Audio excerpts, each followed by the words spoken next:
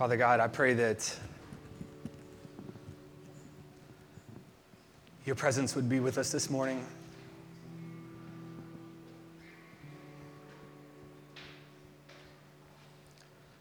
And I pray that we would understand all that that means, and that would cause us to tremble and to get afraid,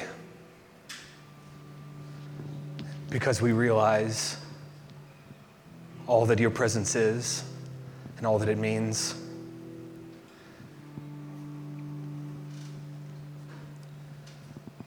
I pray also that there would be great joy at your presence and great praise and I pray that you would speak to us. Speak through me right now to say what needs to be said in the way that it needs to be said and cause us to have a right response to these things.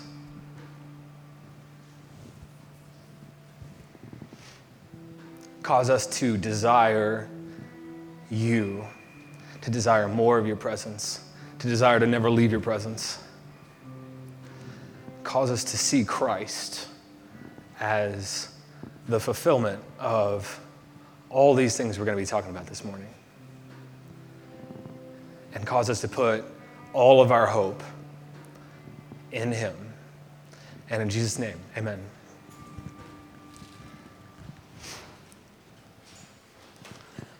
We were insane to plan this week.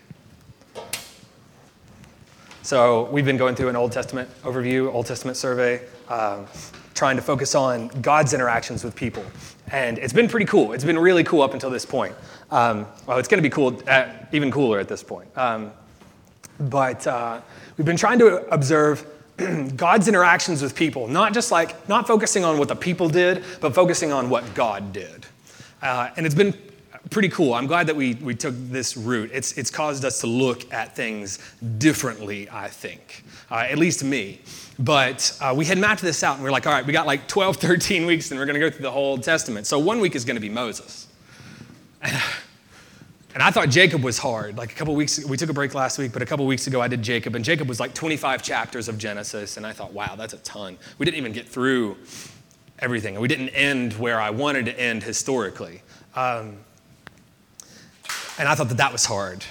This week, I pretty much read the rest of the Pentateuch, and I'm just like, oh my gosh, there's so much here, and this defines the rest of the Bible. And there's so many good interactions, and how are we going to do this? I think that it could be ugly, it could be messy, just like the story we're going to look at. So we'll see what happens. We need to get to Egypt, though. So when last we left Jacob's family, they were still in Canaan, the land of Canaan. So God promised Abraham, when he set him apart and said, I'm going to make a covenant with you and your people, know for certain, this was in Genesis 15, know for certain that your descendants are going to live as slaves in a land that is not their own for 400 years. He said that way before it happened. And so what happens is Jacob has a son, Joseph. You're probably familiar with this story, most of us. He has a son, Joseph. Long story short, Joseph becomes a leader in Egypt, and Joseph gets a dream, or interprets a dream that there's going to be this massive famine that's going to affect the entire region, not just like Egypt where they are, but that part of the world. So he knows this in advance, so they prepare for it, and when it happens, they're ready. So Joseph is down there by himself, but his family isn't. But eventually they have to come down to him to get help. And so the famine is so bad they can't move back home because this famine lasts for like 7 years. There's nothing to go back to. It's a wasteland now. Everything's dead. So they have to move to Egypt. So all of them come down and they stay there. And that's a great thing. That's salvation in that moment. But long term, that became a problem for them, because you can read about it in Genesis 47, and I'm not going to read through it, but just if you want to take a note, Genesis 47 talks about how they became slaves. They they came to Egypt and they gave them their money. And they said, let us buy food from you. And it got to the point where they took all their money. They said, there's no money left. We don't have anything left to give you, but we still don't have any food. The famine is still going. So Joseph says, okay, well, give me your things, like your livestock. So they give them their livestock until there's no livestock left. And then he says, okay, well, give me your land and your people. So that pretty much the entire region of the world sells themselves to Egypt, the government of Egypt. So that's how they become slaves. They stay in Egypt and they increase there for 400 years. And as we talked about with Abraham, before Abraham, apart from God's intervention in history, things just only continually get worse. And so over the course of this 400 years, this waiting period, we are going to see that things get worse for them. So turn to Exodus 1.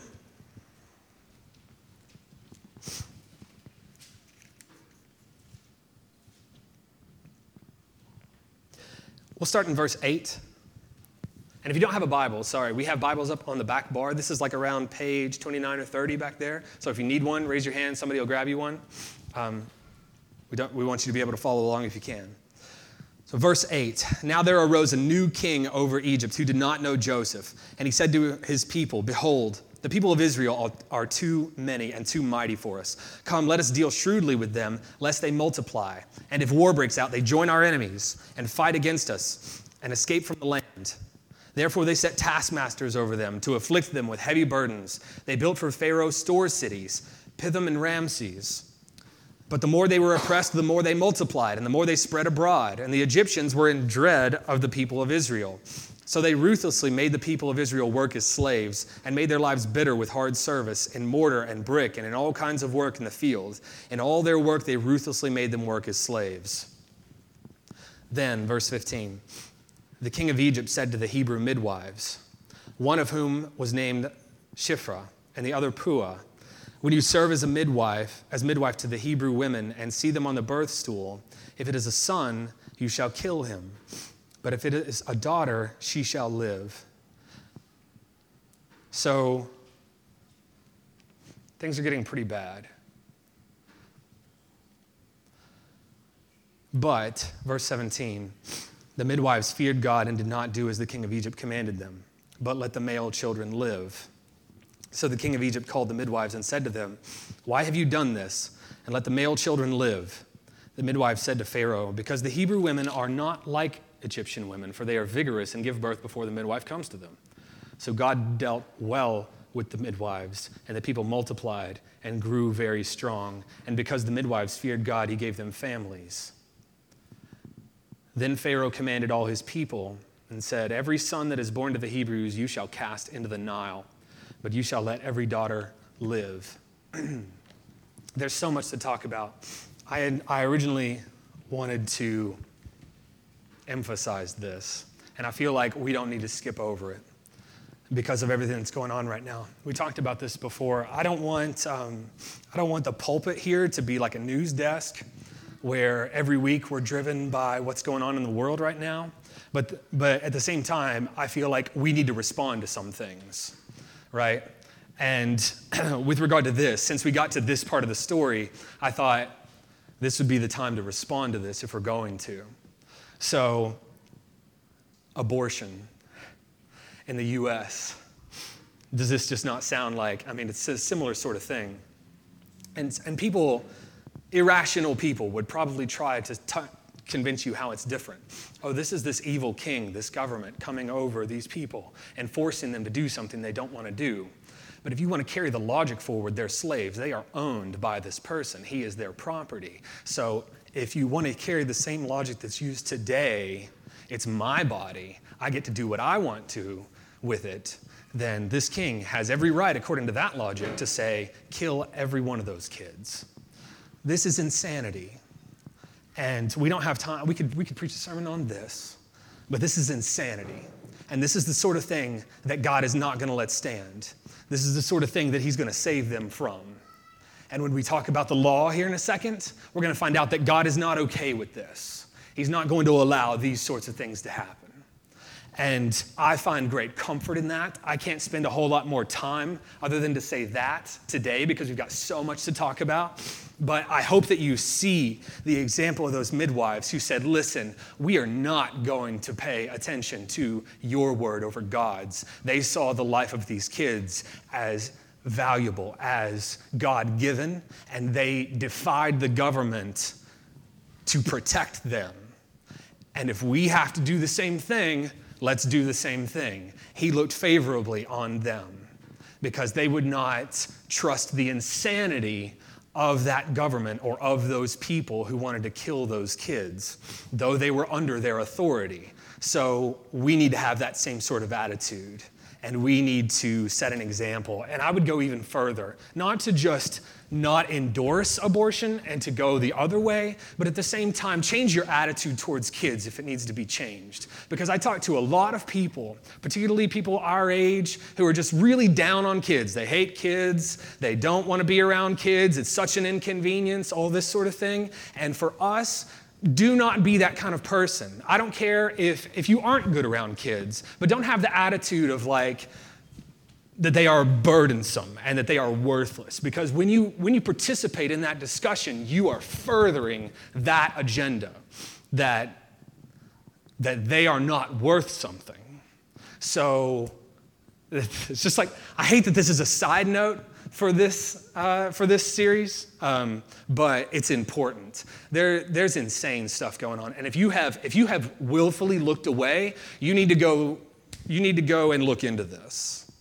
And the news has been crazy about Planned Parenthood and all this stuff going on recently. You need to go watch some of those videos.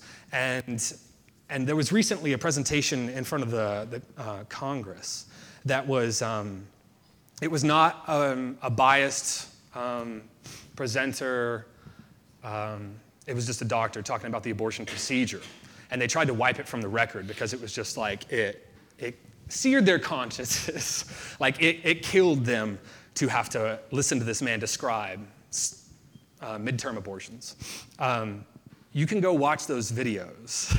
And I would encourage you to do that just to get a full view of just the insanity that's going on right now. So they are having to deal with insanity, evil. The Hebrews are. And it appears as though they are without hope. They're slaves. They're beaten. They're persecuted. Now the government wants to kill all their kids. And it doesn't look like there's any hope. But God is going to intervene. And he's going to create hope where there was none. Where there was only sin, he's going to create salvation. So we're going to read about Moses. Moses should have been aborted, but he wasn't. Exodus 3. No, we might have to skip all that because, like I said, there's a ton to get through. Moses is born. His mom tries to keep him 3 months or so, nurses him, can't stand the thought of getting rid of him. So they try to keep him, but it gets to the point that he gets older, and they're like, we can't hide this anymore. And the king has said, if they find this kid, throw him in the river. So what are we going to do? So they put him in a basket, which I don't know what they were hoping at that point in time, because that's not a great situation to be in either, 3-month-old in a basket on a river. But they send him downriver, and he is collected by Pharaoh's daughter and is saved. And God ends up pairing him back with his mom so that she can raise him for like 4 or 5 years of his life. And he grows up as an Israelite. Like he identifies with them. But when he gets a little bit older, they say, okay, you've nursed him. He's mine now. Give him back to me. So he goes to live with Pharaoh, but he's an Israelite and he knows it. And he's been saved from this insanity. So he goes to live out in the wilderness because he kills a man because he's trying to protect his brothers. And while he's out there, chapter 3, God is going to step in. Chapter 3, verse 1. Now Moses was keeping the flock of his father-in-law Jethro, the priest of Midian, and he led his flock to the west side of the wilderness and came to Horeb, the mountain of God. And the angel of the Lord appeared to him in a flame of fire out of the midst of a bush. He looked, and behold, the bush was burning, yet it was not consumed. And Moses said, I will turn aside to see this great sight, why the bush is not burned. When the Lord saw that he turned aside to see, God called to him out of the bush and said, Moses, Moses. And Moses said, Here I am. Then he said, Do not come near. Take your sandals off your feet, from the place on which you are standing is holy ground. And he said, I am the God of your father, the God of Abraham, the God of Isaac, and the God of Jacob. And Moses hid his face, for he was afraid to look at God. Then the Lord said, I have surely seen the affliction of my people who are in Egypt, and have heard their cry because of their taskmasters. I know their sufferings, and I've come down to deliver them out of the hand of the Egyptians, and to bring them up out of that land to a good and broad land, a land flowing with milk and honey, to the place of the Canaanites, the Hittites, the Amorites, the Perizzites, the Hivites, and the Jebusites.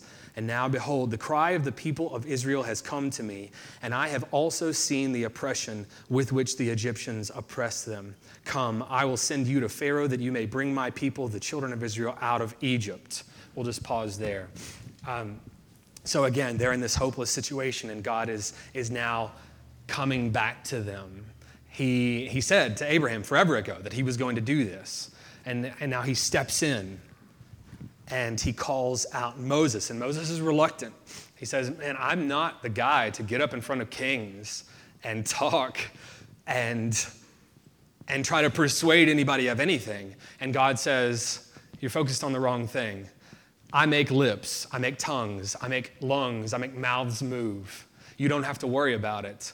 He persists, though, and eventually God sends him his brother Aaron to work alongside him, says you're going to go and you're going to talk to this king. So we're not going to read through all the plagues. You probably know what's going on with the plagues. They go to Pharaoh. He does not like the idea. And he says, no, you cannot do it. He actually gives them a harder time, makes them work harder, takes away some of their resources to be able to do their job. And there's this back and forth, and it's this cyclical thing.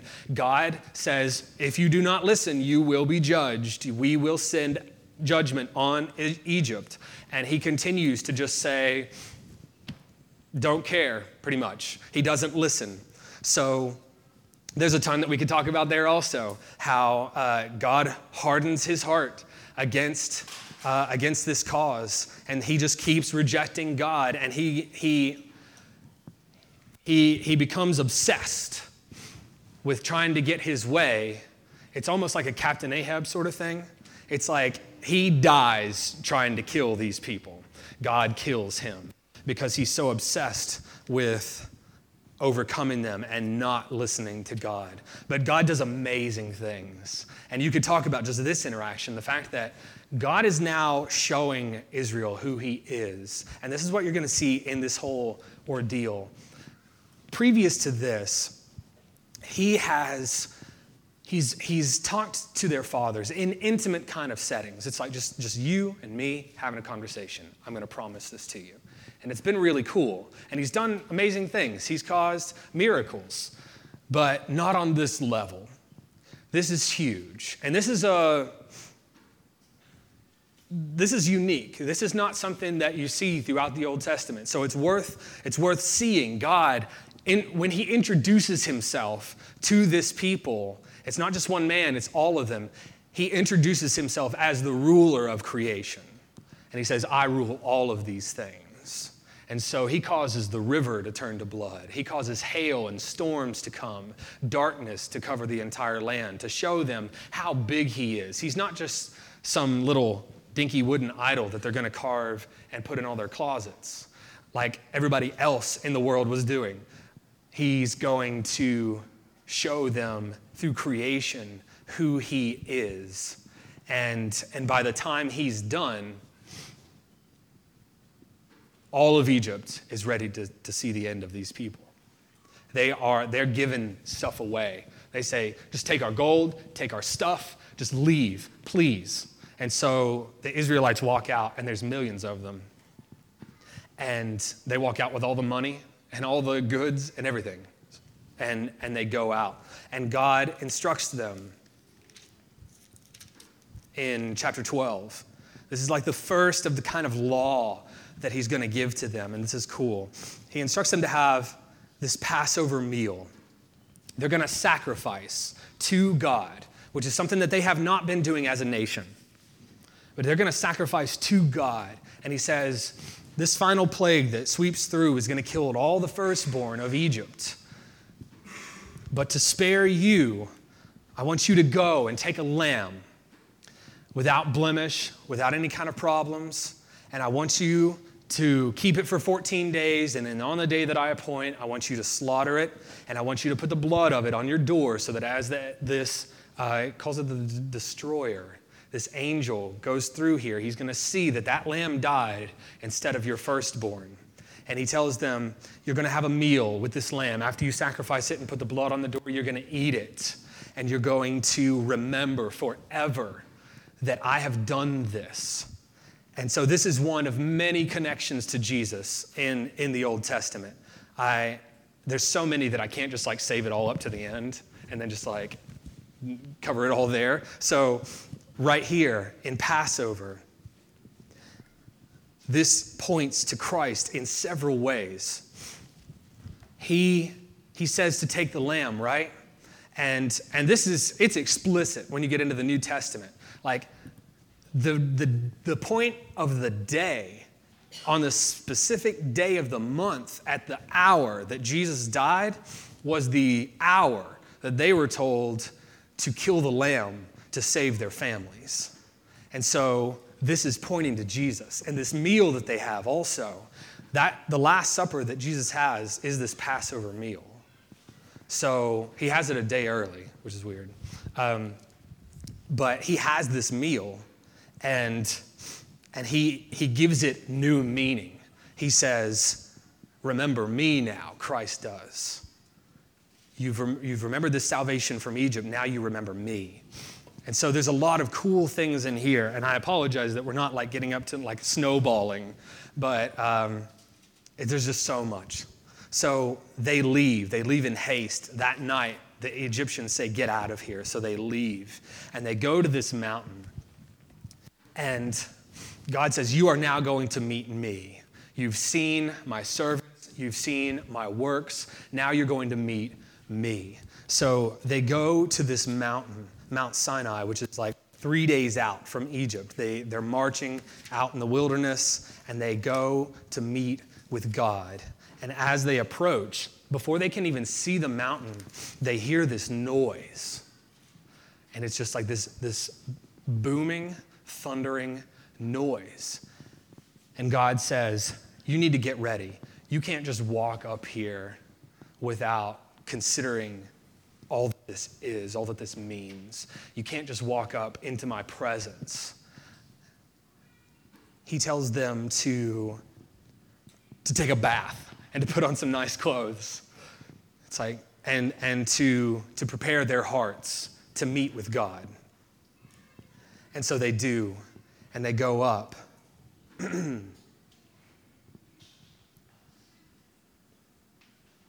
So in chapter 19, we're going to read verse 16. On the morning of the third day, he had given them 3 days to prepare. There were thunders and lightnings and a thick cloud on the mountain and a very loud trumpet blast, so that all the people in the camp trembled. Then Moses brought the people out of the camp to meet God, and they took their stand at the foot of the mountain. Now Mount Sinai was wrapped in smoke, because the Lord had descended on it in fire. The smoke of it went up like the smoke of a kiln, and the whole mountain trembled greatly. And as the sound of the trumpet grew louder and louder, Moses spoke, and God answered him in thunder. The Lord came down on Mount Sinai to the top of the mountain, and the Lord called Moses to the top of the mountain, and Moses went up. The Lord said to Moses, go down and warn the people, lest they break through to the Lord to look, and many of them perish. Also, let the priests who come near to the Lord consecrate themselves, lest they break out against them. Moses said to the Lord, the people cannot come up to the mountain because you yourself warned us, saying, set limits around the mountain and consecrate it. And the Lord said to him, go down and come up, bringing Aaron with you, but do not let the priests and the people break through to come up to the Lord, lest he break out against them. So Moses went down and told them. So this is the first that many of them are seeing or hearing of God, beyond the plagues. But he's been talking to Moses. So they know Moses is the guy, Moses is talking to God, but they haven't heard the specific words of God, other than God wants us to leave. So he's going to introduce himself now to this people. And the way that he does it is epic, to say the least. Like, this is crazy. He covers this entire mountain, and this mountain is huge. So can you imagine just like trekking up to this mountain that's covered in smoke, this huge noise, and hearing the voice of God just like booming, talking to them. And he's told them, get ready, you be clean, don't come up here like you just rolled out of bed and came up and decided you want to talk to me. And don't try to touch the mountain. He's established himself already as the creator. He is over all creation. But now he's establishing himself. He's letting them know, I am holy. I am set apart. You cannot approach me flippantly. You cannot come to me without my say-so. And it's this very serious sort of thing. Like when your parent calls you in with a stern voice when you're a kid and you're like, what's going to happen? It's like that to like infinity. Multiply that by infinity. You get this idea like it's just like quivering and you can't speak. And you're before this presence. And God spends time with Moses while he's up there. He talks to him for like 40 days. Moses is up there just talking to God. And during that time, God is letting him know who he is, letting them know who he is. And he's giving them all kinds of information. You think of like the start of a country. If you were going to start a country, what would you do? You'd have to come up with like a constitution and all these sorts of things. I know that seems weird, but at the same time, you go and you read, and that's pretty much what was going on. He was like, here's going to be your law code. Here's going to be how your government works, all this stuff. Like God is planning all this stuff out for them. And he gives them standards. He gives them ideals based on who he is. And we definitely don't have the time to like read through all of that. Like a lot of Exodus, the rest of Exodus is geared towards that. And Leviticus is all laws. It's all these things. It's all the parts of the Bible that we usually get up to and say, here we go. I'm not going to have fun reading through this. It's difficult to read through, but at the same time, it's awesome. Because when God says something like, I want you to be holy, I want you to make sure that you're living right, I want you to do this, we've talked about this before a few times. That's a statement of righteousness. Like, that's a statement of goodness. Coming from the mouth of somebody who knows, the only person who knows what real righteousness and real goodness is. They just came from a place that thought it was okay to kill babies and to beat people senseless and to take away all their tools and to tell them to keep working. This place that had no standards. And now they get to this God who knows everything and tells them, this is how you need to live. Our attitude towards that is often, I cannot believe I'm having to read this list of rules right now. It's killing me. But for them, this is like life-giving. We're talking about a bunch of ignorant people. We're right there with them. We are ignorant people. Like when God is not around intervening like this, the Bible talks about in Judges and some places through this period of history that the people just go around doing whatever they think is best. Like, whatever's best for me. I'm gonna live according to what my moral standard is. That breeds chaos in every case when you see it in the Bible. It's just a mess. And that's where our culture is now. It's like we're becoming more and more relativistic. It's just like everybody set their own standard. Everybody do their own thing. Nobody else bother anybody else.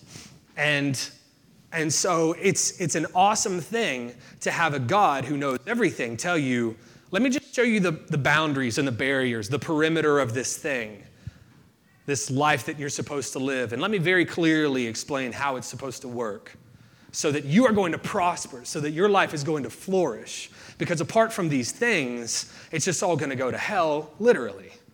Like, you cannot keep yourself straight without me telling you how you need to live. So when they get this instruction, it's not just like this list of rules. It's in a sense, I don't want to say life-giving because we know the ultimate point of that. But it's wisdom. It's good. We don't have time to read through all of those things. But as he's up there for 40 days, and I don't know how this happens, the Israelites are down there at the bottom of this mountain. There's still smoke and thunder and all this stuff. I guess they've become desensitized to it, and they thought, maybe this is just a big storm. I don't know. But they start thinking, Moses left a long time ago. What do we do now? And they immediately want to revert back to what they know from Egypt. So they say, let's make gods for ourselves. It's just so retarded. Like they're sitting at the bottom of this mountain. God is talking right there. There's this big thundering noise. And yet they say, let's make gods for ourselves. And Aaron, who's supposed to be the stand-up guy, the leader, is like, okay, I'll help you. And so they do. And towards the end of that time, God says, why don't you go back down to your people and set them straight, because they're down there building gods and making idols. And so Moses goes down there, and he has this little fit of rage, throws these tablets down that God has written himself, and he goes and he melts the thing down, he grinds it into a powder, he pours it into water, and tells them all to drink it, like, eat your mistakes. And then he pleads, like he lays down in front of God and says, please don't kill these people. And then he goes back up to the mountain to talk to God, and God says, I'm going to kill these people. And they have this really interesting interaction in chapter 32. In verse 10 of chapter 32, God says, therefore, let me alone, that my wrath may burn hot against them, and I may consume them, in order that I may make a great nation of you. So God says, let's start over. You're the new Abraham, in a sense. Like, let's kill all these people and start over with you, Moses. And Moses says, no, don't do this. And this is very interesting. We could talk about this for a long time. Sorry, we won't. Because there's just so much to get to. I knew that this is going to be the most overview-y sermon of any of them. Moses pleads for them, but it's very interesting the cause that he says, the reason for why God does not need to kill them. He doesn't say, oh, they're not all that bad. He doesn't say, oh, but look, they're so cute, or any kind of low-lying argument. He says, listen, you're God, and you just did this amazing thing. You brought these people up and in just this remarkable way, and it would be in vain to kill them. And I think that the most interesting part of that is that he appeals to God based on God's character and says, you've done amazing things. Continue to do amazing things to these people because you can. It's almost like a faith statement, right? Like he has faith in God that God is able to do something with these people. And so God responds to him, and he says, and he relents. So he institutes his covenant with them. If you turn to chapter 33, they're about to they're going to set out from Sinai at some point because God says, I'm going to give you the land that I promised to Abraham. And so they're going to go and take the land eventually. But Moses has a concern. He says in 33 verse 12, see, you say to me, bring up this people, but you've not let me know whom you will send with me. Yet you've said, I know you by name and you have also found favor in my sight. Now therefore, if I found favor in your sight, please show me now your ways that I might know you in order to find favor in your sight. Consider too that this nation is your people. And he said, Moses' concern is, are we supposed to just leave you? Like, you're going to be on this mountain and now I've got to go out here and do this thing? Moses knows that he's not going to be able to do this. And so he's desperate for God's presence. He says, who's going to go with me? Who are you going to give me? Because this thing that you're asking, I cannot do. And so God responds in verse 14, my presence will go with you, and I'll give you rest. And he said to him, if your presence will not go with me, don't even bring us up from here. That's the right response. For how shall it be known that I've found favor in your sight, I and your people?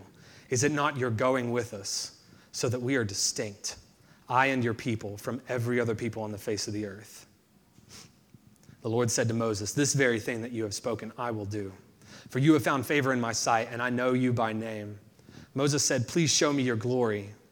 And he said, I will make all my goodness pass before you, and I will proclaim before you my name, the Lord.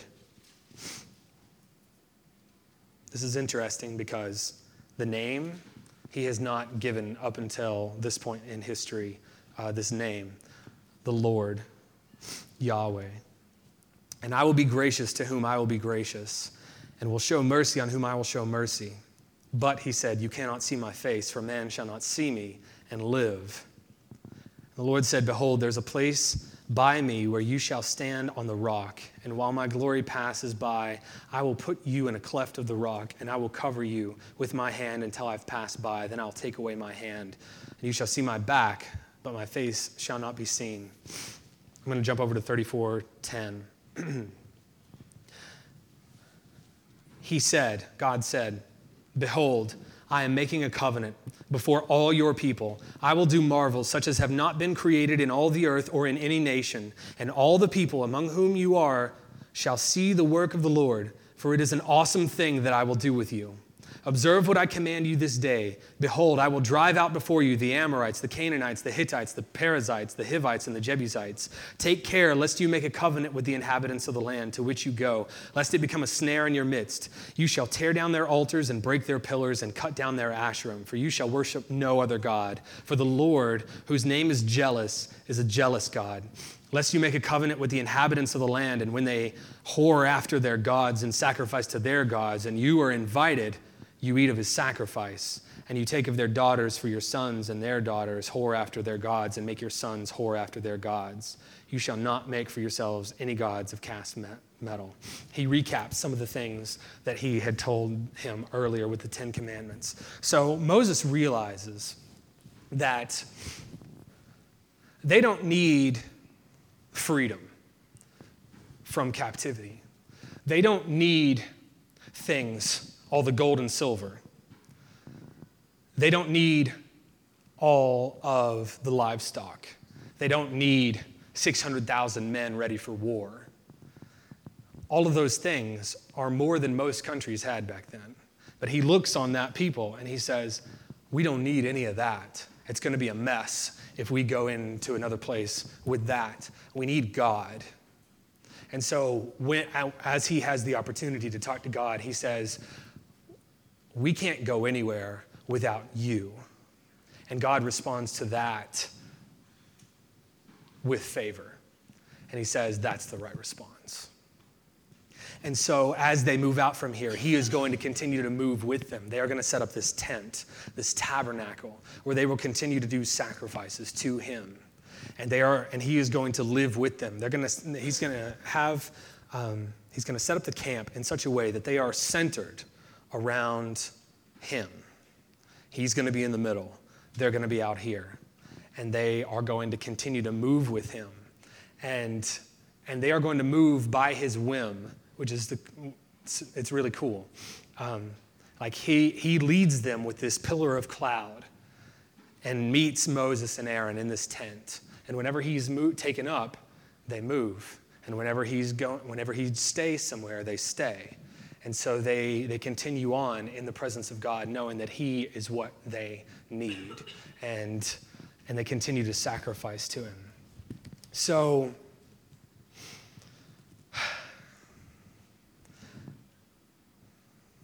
there's so much to talk about here.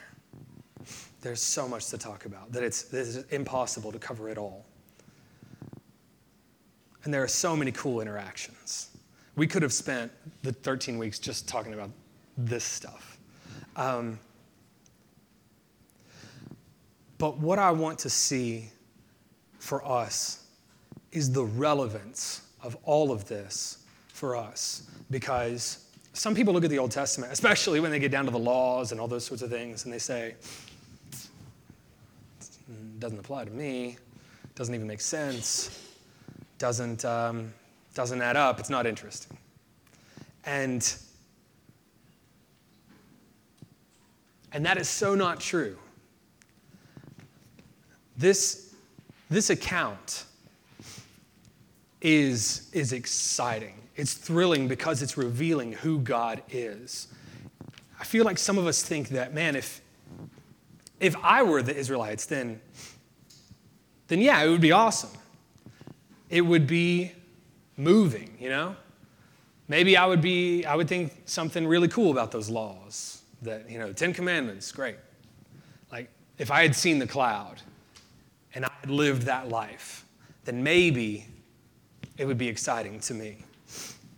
One of the craziest pictures in the New Testament speaks to that thought. And we preached on this before, back when we were in Hebrews. But I think that it's worth looking at. To me, it just blows my mind, even still, and I've read it many times. Turn to Hebrews 12, verse 18.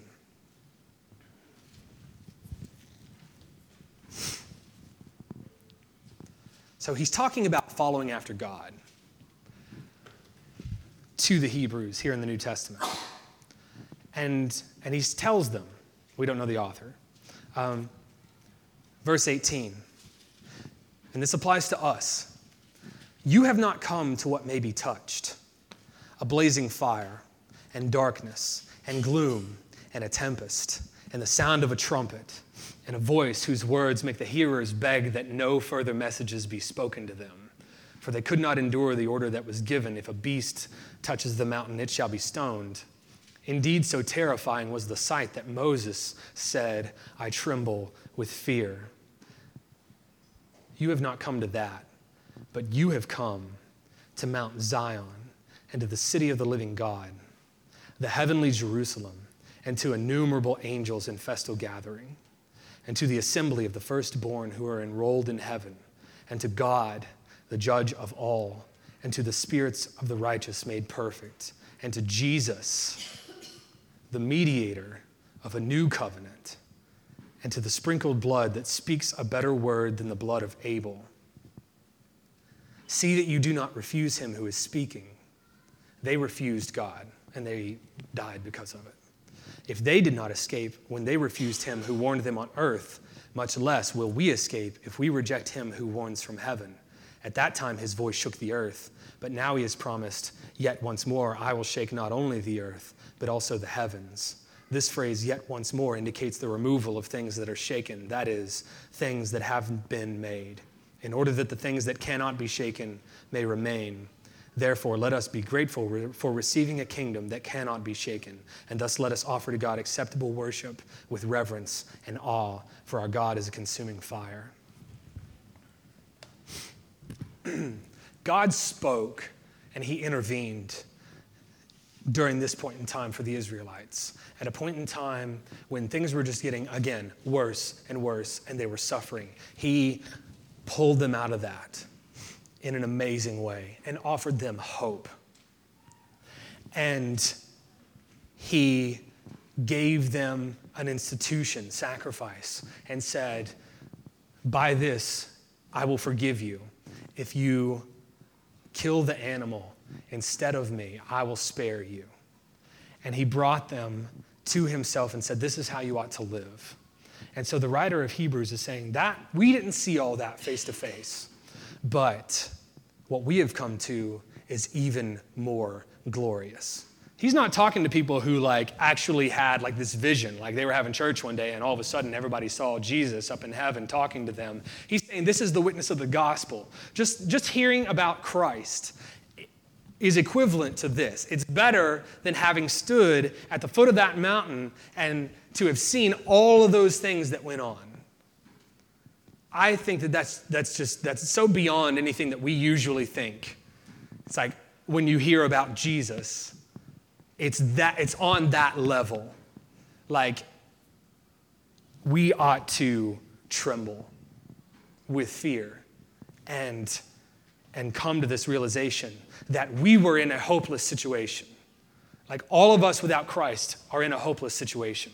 And so Christ came and intervened and did amazing things and offered himself up and gave his life for us and said, follow me, which mirrors the experience that they had.